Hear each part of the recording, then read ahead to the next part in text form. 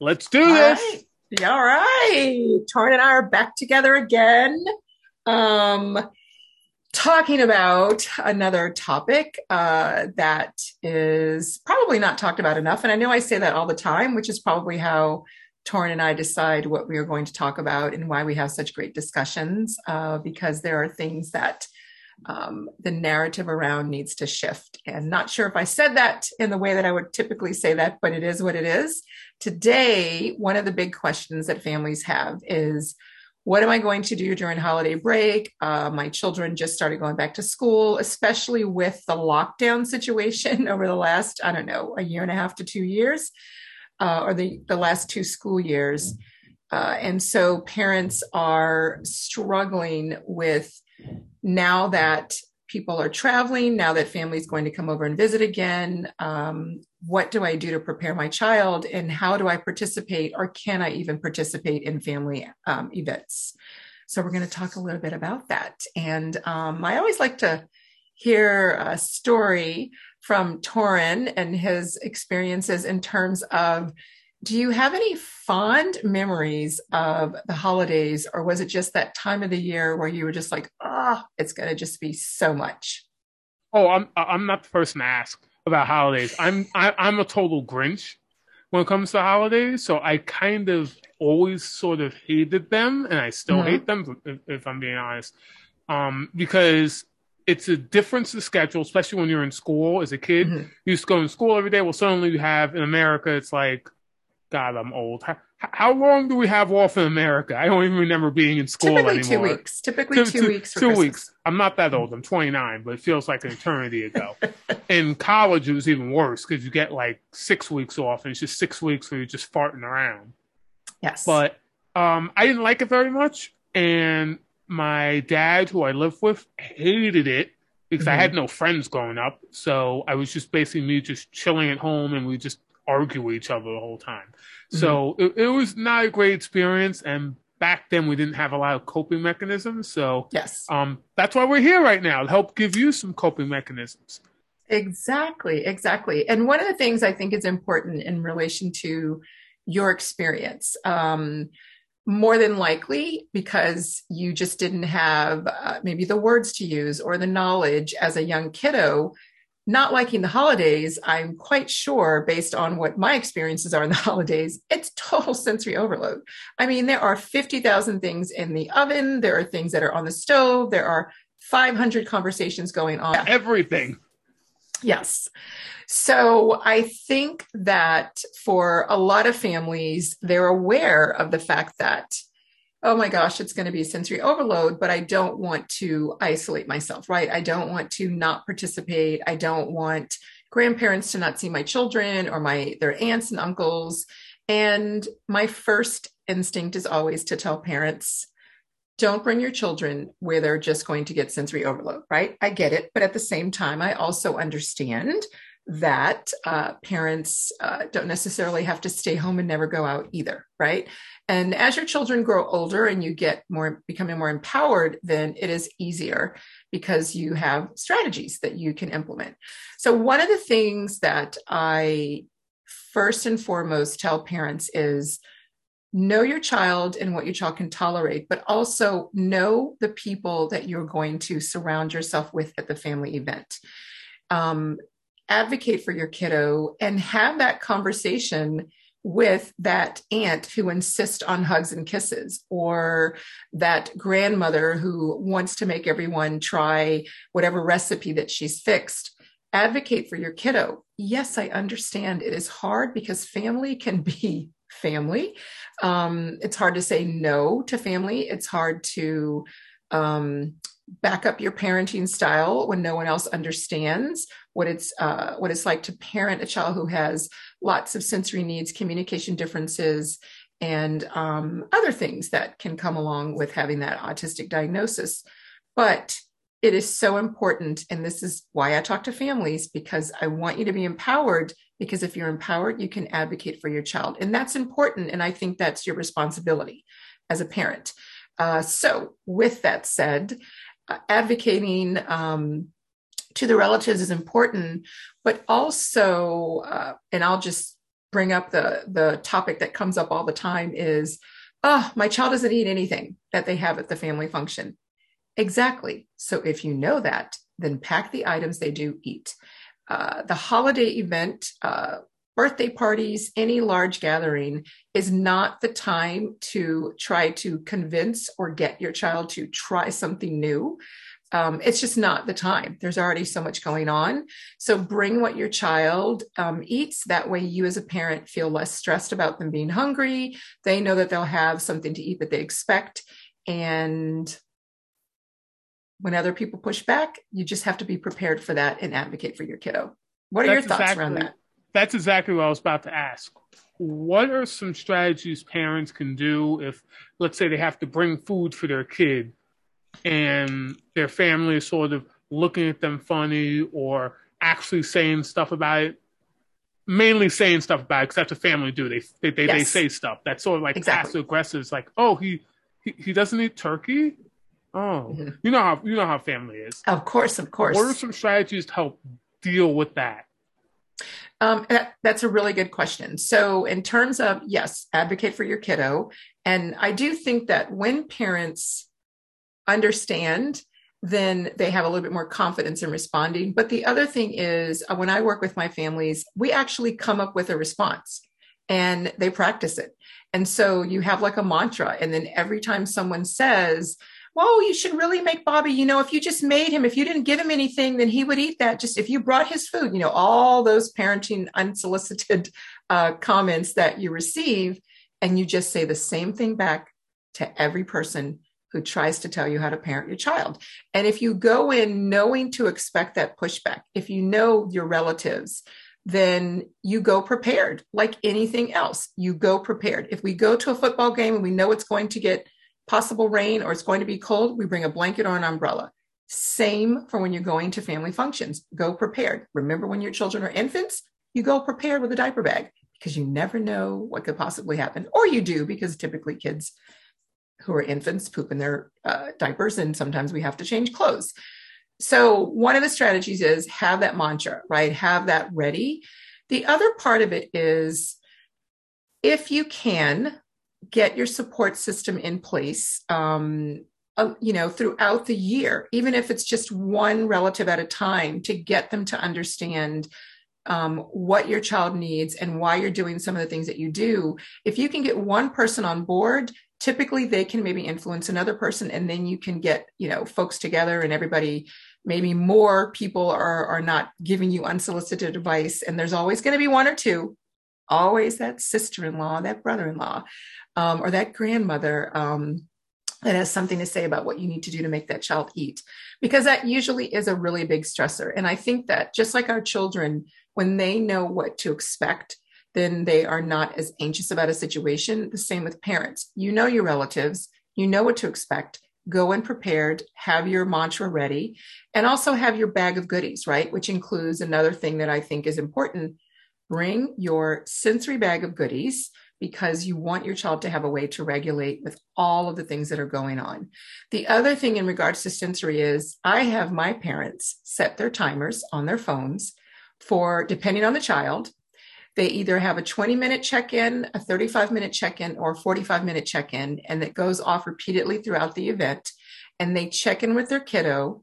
They make sure they're okay in terms of, do I see any signs that maybe I need to bring them on the trampoline, or maybe I need to bring them on a walk around the block? Do I need to do joint compression? Whatever it is that your child needs to regulate.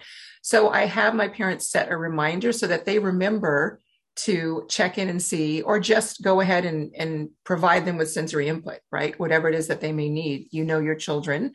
And with that also, when you do the check-in around the sensory regulation, also give your child time to be in a space alone if that's what they need, because sometimes you just need to be in a little corner by yourself to get away from all of the side conversations, the smells, and all of the other cousins that are excited to see you.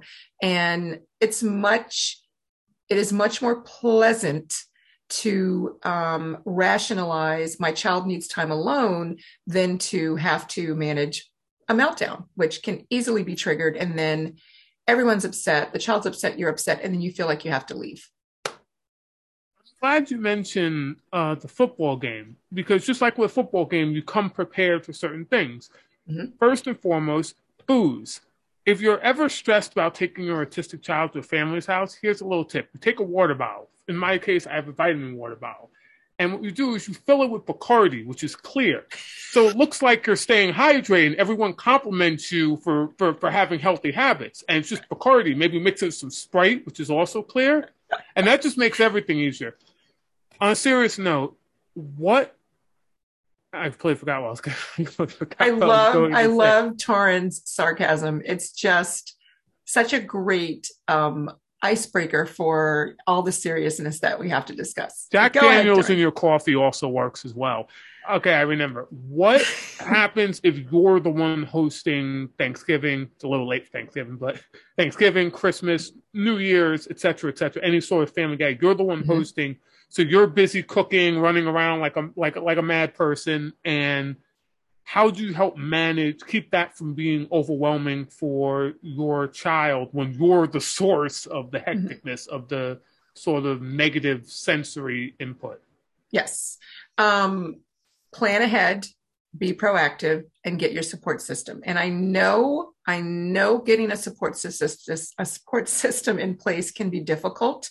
But I do feel that if you have one or two reliable people in your life that can either come and hang out with your kiddo while you're cooking or decorating, um, that can be really helpful. The other thing is, I tell parents, to get that support system to help you through those times, you have to reach out to people like your community, your if you belong to a church, one of the teenagers, if you are near a college, find out the student therapist. Like sometimes they're making extra money or working clinical hours that they can come in. You're not leaving them with your child. You're just having someone there to keep your kiddos sensory busy because I'm always about regulation, but there's so many things you can do inside and outside to regulate your kiddo. It doesn't have to be academic driven or therapy driven. But the other part is in terms of when everyone gets to your house, one of the strategies that I share with my families is our kiddos, like all kiddos, most kids don't like to share. Sharing is not a human like instinct if we want to give all of our stuff to every people, to other people. It's something we're taught to do, right? We're taught to say thank you. We're taught to share your toys. We're taught to share our food. Whether we're taught directly or someone your parents just model, we're just taught that. So what I love about my autistic kiddos is that they're just very honest about the fact that I don't want to share, right? It's not an autism thing. It's just, they're just very blunt, honest about communicating, whether they're communicating by taking all of their toys away from everyone or pulling them out of someone's hand or going into meltdown mode or pushing. They're communicating, I don't want to share.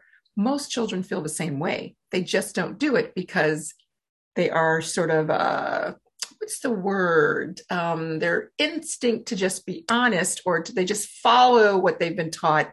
And I love that our kids are just honest about their feelings. So my advice to parents is have a separate bin that and this is even for when you just have folks that come over with their other children. Always have a separate bin of toys that you keep in a closet that's only brought out when other children are at the house. That way, those toys, you can even put a visual that says toys to play and share or, them with other kids. It doesn't really matter. But have their toys that they play with on a regular basis in their room. So if they need time alone.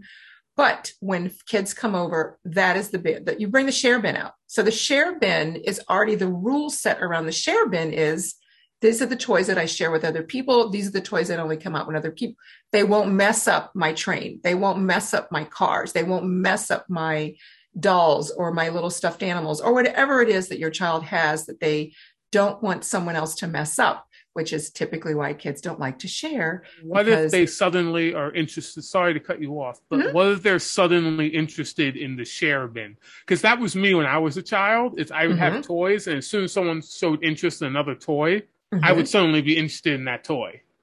because someone So else is interested in it. exactly. Well, the idea of the share bin is you want your child to engage with their cousins, right? You want them, even if they just do parallel play, the kids are all in one area hanging out, and everybody gets joy from watching the children play together.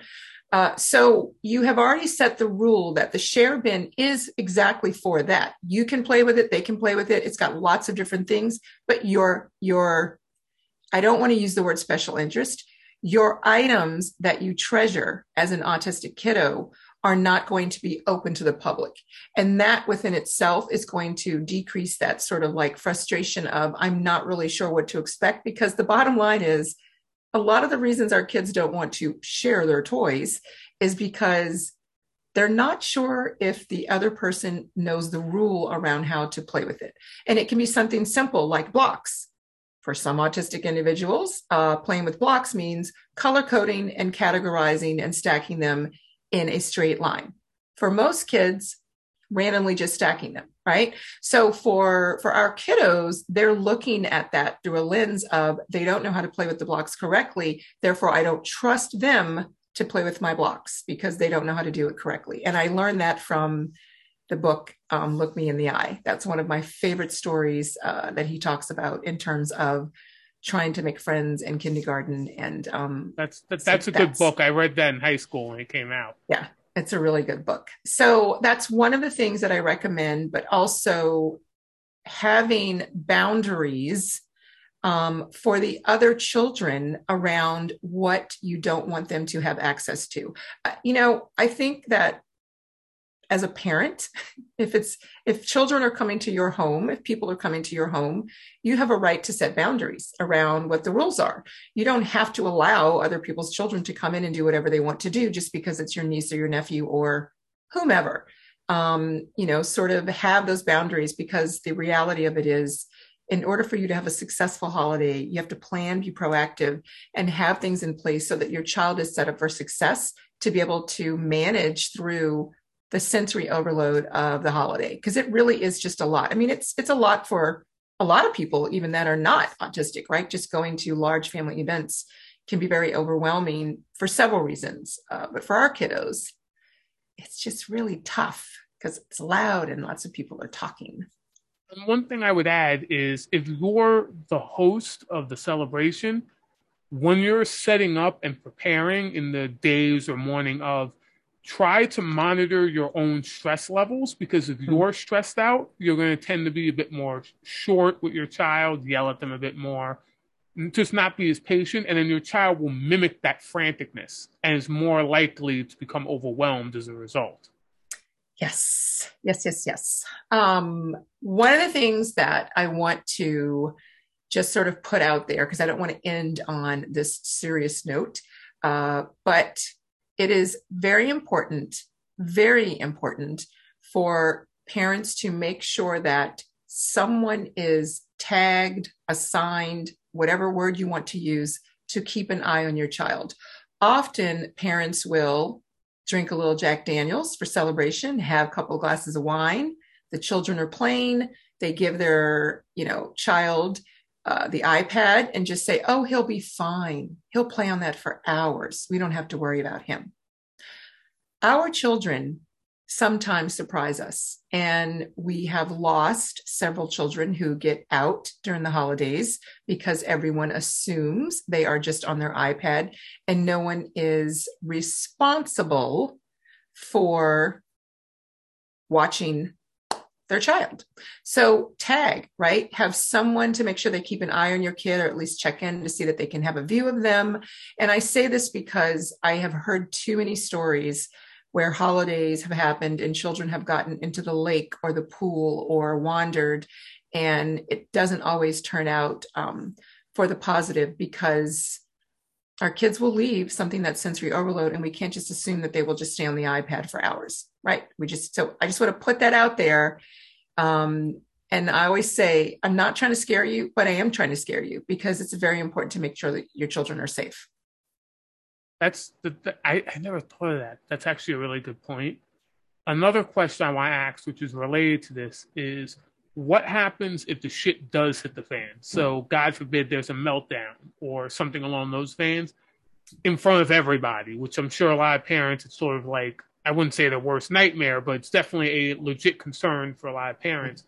How would you handle that then in terms of not only handling the child who's now having a meltdown, but also the people around them, the family, Mm-hmm. the friends, yada, yada, yada, the other kids? How do you deal with that? Exactly. So one of the things that I will say the proactive strategy, and then I'll say the reactive strategy.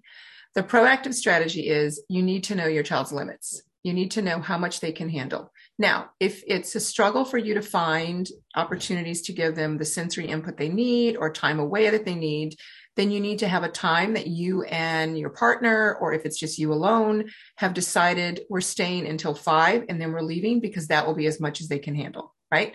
You need to be able to know that in order to have, it's better to have a successful 2 hours of socializing with family and friends than 2.5 hours and then have a meltdown and then nobody remembers the pleasant 2.5 hours because now everybody just remembers the meltdown, right? Like it's just not. And yes, I totally understand that, oh, I have to leave, I have to miss out. You can do the whole woe is me and you can feel sorry for yourself if that's what you want to do. But the bottom line is when we are parents, we have to do things that are in the best interest of our children. So you have to sometimes compromise. And if your compromise is, I can go to the event for 2 hours or 3 hours, and then we need to leave by this time because my child needs to get their melatonin so they can get on their sleep schedule, whatever the reasons are, that is very important. And it will lead to you having more successful events with your family. So know your kiddo, know when you need to leave, stick to it. As much routine, especially around sleep time, because that is so hard to get established. And once you get it established, you don't want to break that because of a family event. The other, or should I say, the reactive strategy is, and I know this is tough for families. You have to find a way. You have to work on yourself. And I know it takes time to be able to not feel overly self-conscious about a meltdown. And I'm not saying it's easy, but you have to do that because if not, you're not able to be the calm that your child needs. So one of the responses that you can do reactively is know your family, but also know your household you're going into. Know the environment. Know where can I go to bring my child? Where can I go if I have to scoop up my 3 or 4-year-old if they're in the middle of a meltdown and just give them a space to let it work itself out? Because once a meltdown starts, it's got to run its course, but you want to keep everyone safe.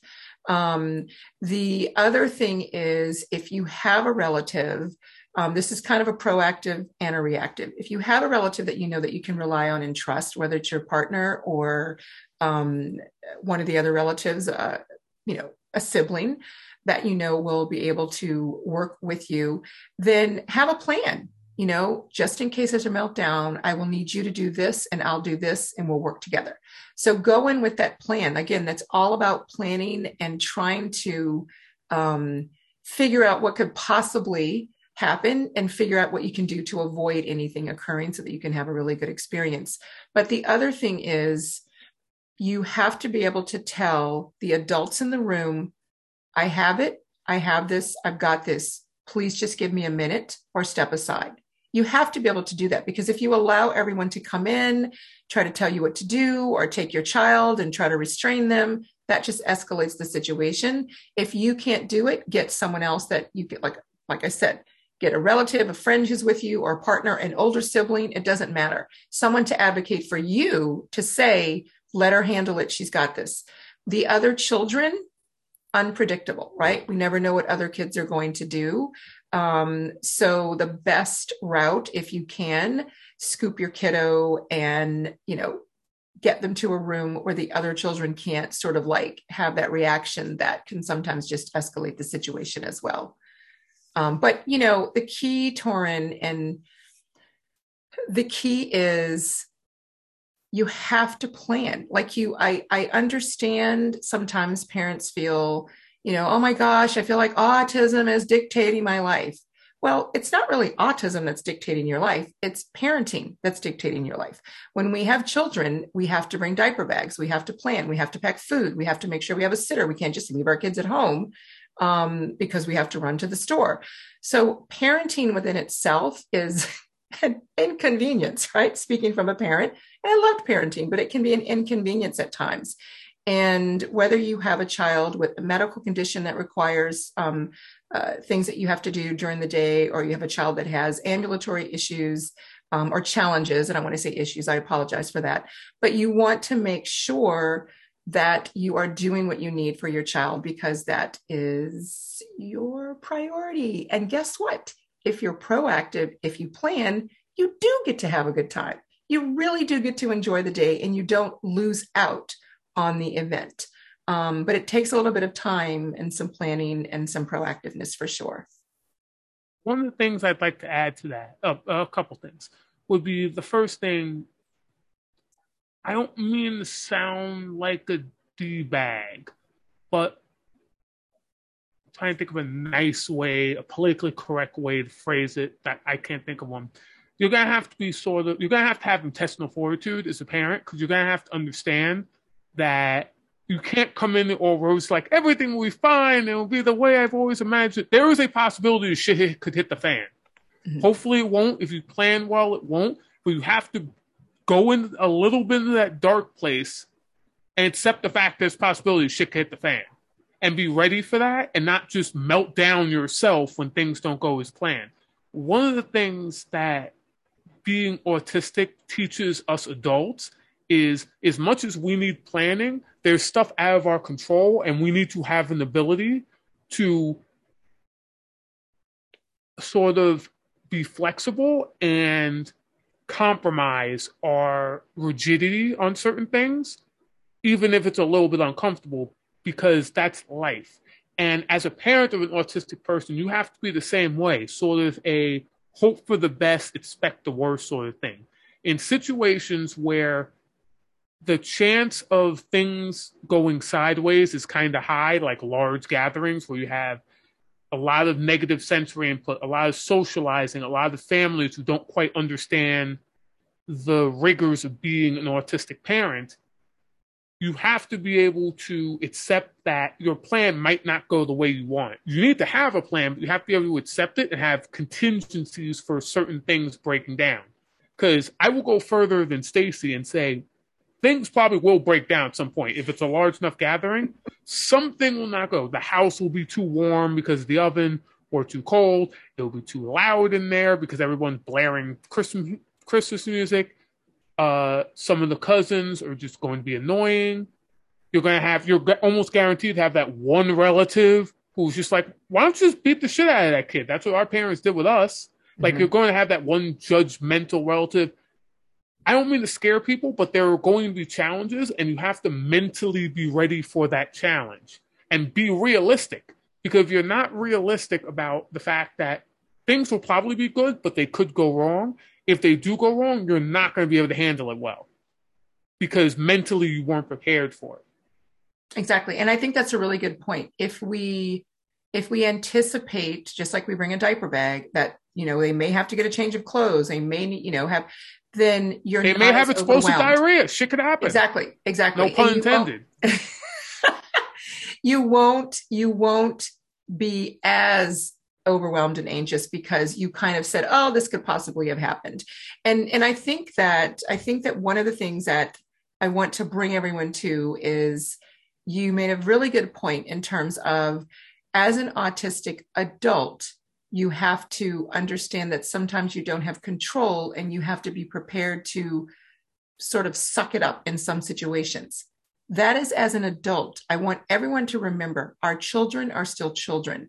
They are not expected to be as adults. They're not expected to react as adults, and putting them in a sensory situation that can be overwhelming and expecting them to just get used to it and get over it is really traumatic. And it's really not so nice either, from my perspective. But I just wanted everyone to know that your point is very correct. However, that's an adult skill. It's not a child skill. And it's important that we, as the adults, make sure that we support their needs so that they cannot have to be in a situation, hopefully, that will become too overwhelming. But yes, be prepared for it if it does.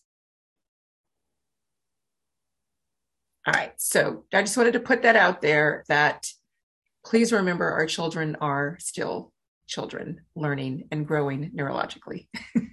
And I want to clarify, I didn't mean the kid has to suck it up. In fact, I didn't even mean adults to suck it up. It doesn't mean if something goes wrong, you're just like, well, fuck it. I guess I just got to deal with it. That's not what I meant. What I meant is, let's say your kid has ear defenders to deal with the loud noise. You're like, okay, it's going to be loud Christmas music. Let's give them ear defenders.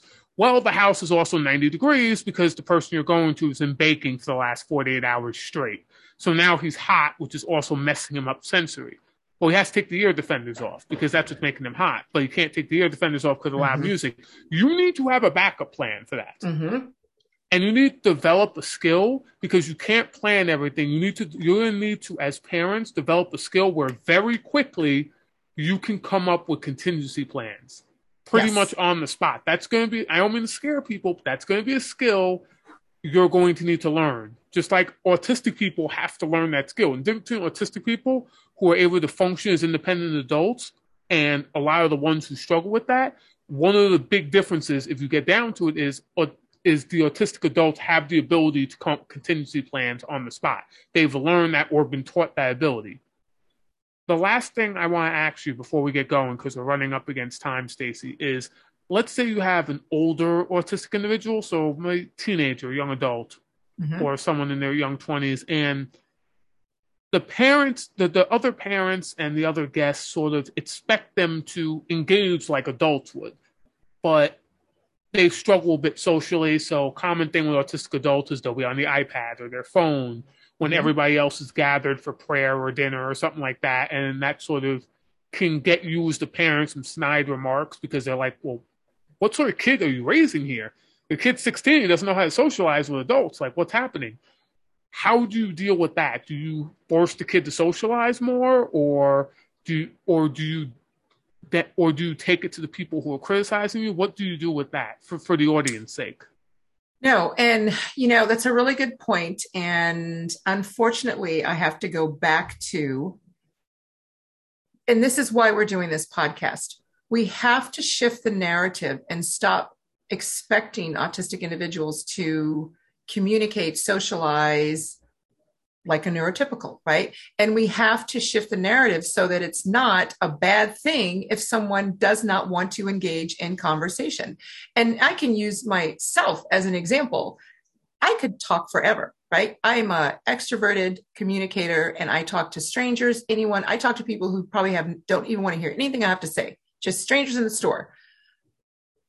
But there are some people that don't want to do that. There are lots of people, autistic or not, but specifically if your child struggles with communication, and I'm not saying struggles with just because they are a verbal communicator, that doesn't mean that it's still not hard work. That doesn't mean that listening and processing other people's conversations, that it's not difficult for them to have a conversation with an uncle or another cousin. And I also firmly believe that everyone has a right to enjoy a social occasion in any way they please, whether you are autistic or not. If you like to sit in the corner and not dance, don't dance. If you like to sit in the corner and just watch everybody talk, that's what you can do. If you want to get in the mix and be in the limelight, then that's what you can do. I think that the expectations we have all decided, either as a society or a community or a family, that's the part I think that just makes it difficult for autistic individuals to navigate the environment, is because we have all of these demands on what we expect, what they should do. And the reality of it is every person is an individual. And so I believe that children have the right and the autonomy to choose who they want to talk to and who they want to play with. And I also think that parents need to remember it's not a reflection of your parenting if your child is an introvert or your child does not want to engage the whole time. It's not a reflection that you're a bad parent. It's actually a good thing if you advocate for your child and allow them to just be who they are, which is why we're having this conversation about shifting the narrative, which brings me to my final point in terms of being proactive and preparing. Please make sure you bring your child's method of communication, if that includes visual supports or an AAC device. Please make sure that everyone understands the way your child communicates most effectively. please make sure that everyone understands, if you're working on reinforcing communication, that they're not given cookies for free, right? If you're working on and they can make a request, tell grandma and grandpa he can do it. Like, he can do it either with his device or with pictures or their words or however that they sign language, whatever they're using. The other part of that is, I think it is extremely important for families to educate. The adults sometimes don't really like to hear new information. It's hard for adults to get outside of themselves. So sometimes it's easier. Bring a book. There's tons of books on Amazon that are about autism, that are for children. Read that book to the cousins. Children are so open to understanding differences when someone just explains it to them. It's the adults that put the opinions on the children to think it's something horrible, right? And it's okay to be different as well. There's nothing wrong with being different. I understand the majority of people like to conform and blend in, but if you have an autistic child, you have to shift your narrative around how you talk about your child, and how you embrace your child is how everyone else will embrace your child. I firmly believe that, and I see that, and I have parents that tell me once they've shifted how they respond or talk about their child, everyone else does as well. They will follow. So that is bring those visual supports as well. If you use visual schedules, bring those with you. I have tons of videos that I do all the time on portable visuals to make sure that bring everything that's part of planning. Bring everything that you might need. So a sensory bag, visuals, method of communication if they use like an AAC or pictures, snacks, anything that you know your child might need. You need to bring that, even if it takes a little bit of extra work. Yes. And the last thing I'll say about older autistic individuals is, make sure you're teaching your child to advocate for themselves, especially if they're teenagers or older. They need to be able to advocate for themselves. If they don't want to talk to that person, if they don't want to eat that particular food, if they're feeling, teach them about themselves, to teach them to read their own sensory signals, and teach them to sort of walk away from things they know take too many spoons, because that's a skill they're going to need when they are older. Once, not to sound macabre, but once you're not around anymore, you're not going to be around forever to advocate for them. They have to be able to advocate for themselves too. And that should start as young as possible. Yes. And Torin, do I have just 60 seconds? I just need to share this story to reinforce. We set our own times. You have as much time as you want. All right. So I just have to share this story because you reminded me in terms of older. When I lived in Texas, I had a wonderful neighbor and her grandson, who was an adult finishing college, unyet diagnosed Asperger's / autism. We knew him to be sort of like an introvert, right? Not really big on socializing. Typically when we had neighborhood events, he would come, get a plate, and then poof, disappear after he ate, right? Oh, that's my friend. My friend's like that, just disappeared. He lives in the basement, so just disappear and be in the basement. Exactly. And we knew and we accepted that, and that's just who he was. However, she had a graduation celebration party for him.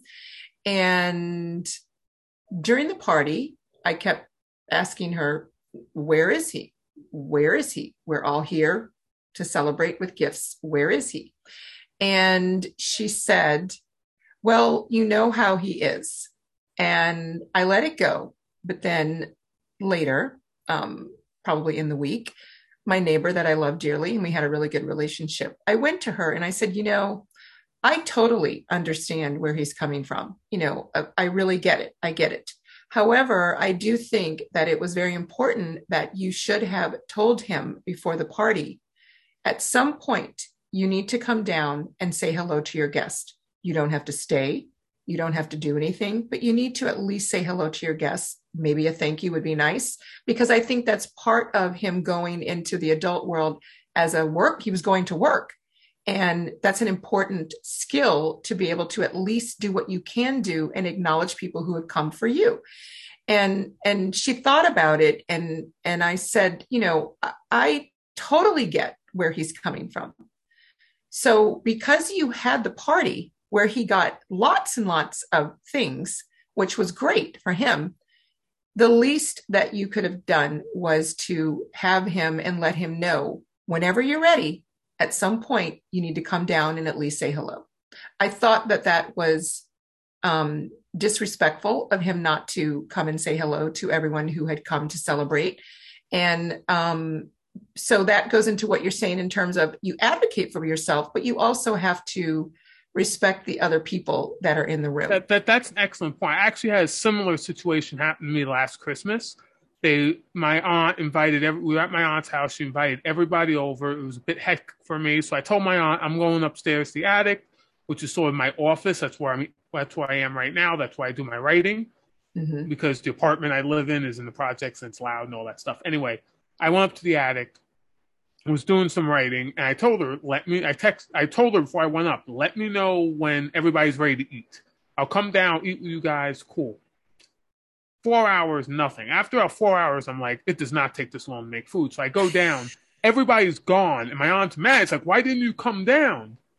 And I'm like, I was waiting for you to text me to tell me to come down. She's like, yes. No, that was really rude. I was like, you were supposed to text me. Oh, no. I was waiting for you. Now I look like a dick. So now I have to call like 15 people on the phone, which being on the phone for a lot of autistic people is not fun, and apologize to them personally for not being there. So make sure you have that communication where you are reminding the kid to come down. And like you said, I love that you on their own terms, right? In terms of knowing when they're ready to go. That's why, I was like, he could have come down at any time, right? Doesn't really matter to me, at least to say hello. So with that said, I'm hoping that everyone got some little tips, but more so, I also hope that everyone starts to think about shifting the narrative. I know relatives can be the most difficult to shift the narrative around. But like I said, find one. Start with the children. I am telling you, get a book on Amazon, order that book, read it to all the kiddos when you get to the family event. The other children will be your best support system. They really do. They're just so much flexible when they just understand why Bobby has only one arm. And I'm using that as an extreme because that was a scenario that a lot of kids would say about a student we had who only had one arm because he was born with one arm. And once you tell them why he only has one arm, they move on with their lives. They really don't care. But their curiosity of, why is Bobby, spinning? Well, he's stimming. He stims because there's books about this, simple books for children. My last word of advice in terms of, Torin reminding everyone, pack things, bring everything, but the kitchen sink, as my grandma used to say, please make sure all of the technology is charged. Please make sure you have backup chargers. Don't rely on the host tab chargers. Yeah. If nothing else, make sure your technology is ready and charged and have backup chargers, because this is the time you may have to allow your kiddo to have headphones and more technology time than you typically do in their routine, because that may be the way that you get through the Christmas dinner. I mean, we see it all the time at restaurants, all children don't enjoy going out to dinner. That's an adult activity. I don't enjoy going out to dinner. Kids definitely don't. I love going out to dinner. And if you have older individuals, like teenagers, who have their own cell phones and stuff, make sure they charge their stuff, because autistic and ADHD individuals in particular, we always forget to charge our phones. I don't, because I'm like OCD about it, but pretty much all of my autistic friends forget to charge their phones. Make sure their stuff is charged, their headphones charged, their phones charged, their iPads, whatever electronics that need to be charged. Make sure they're at 100% before you leave the house. Make sure you have chargers for all those devices in your bag, taking to wherever you're going. Yes, because family events are not the time to teach your autistic child a lesson in life. Yeah, exactly. It's not the time to test and push the buttons, right? Because we all want to have a good time. Exactly. You need to learn this lesson. This lesson is the fact that as a parent, I am unreliable. So you're going to have, that's not the lesson you want to teach your kid. No, we don't. And we don't, I'm thinking in terms of teenagers, we don't want to say, well, I told you to charge your phone. Okay, just this time, get it charged. So we will get together again and chat about another topic. But I'm really, really excited about this podcast and shifting the narrative. I'm so happy that those of you who are listening joined us. And Torrin and I are real. We are unscripted. We are speaking from experiences. We're speaking from the heart. We're speaking with the purpose of shifting the narrative so that autistic individuals can navigate this world and have support systems in place, but also so that you folks who are neurotypicals, I guess, if we go back and forth, can just get a really better understanding of what you can do to make our communities sensory safe, but also socially safe and communication accepting, because that's important so that we can all live together and work together and support one another. And the last thing I just want to say is vodka and gin are also very good alternatives to Bacardi in the water bottle. They're both clear liquors. So you don't have to just use Bacardi. Just any sort of clear liquor if you want to make an impression that it looks like you're being healthy and you also don't want to have to actually deal with what's going on around you.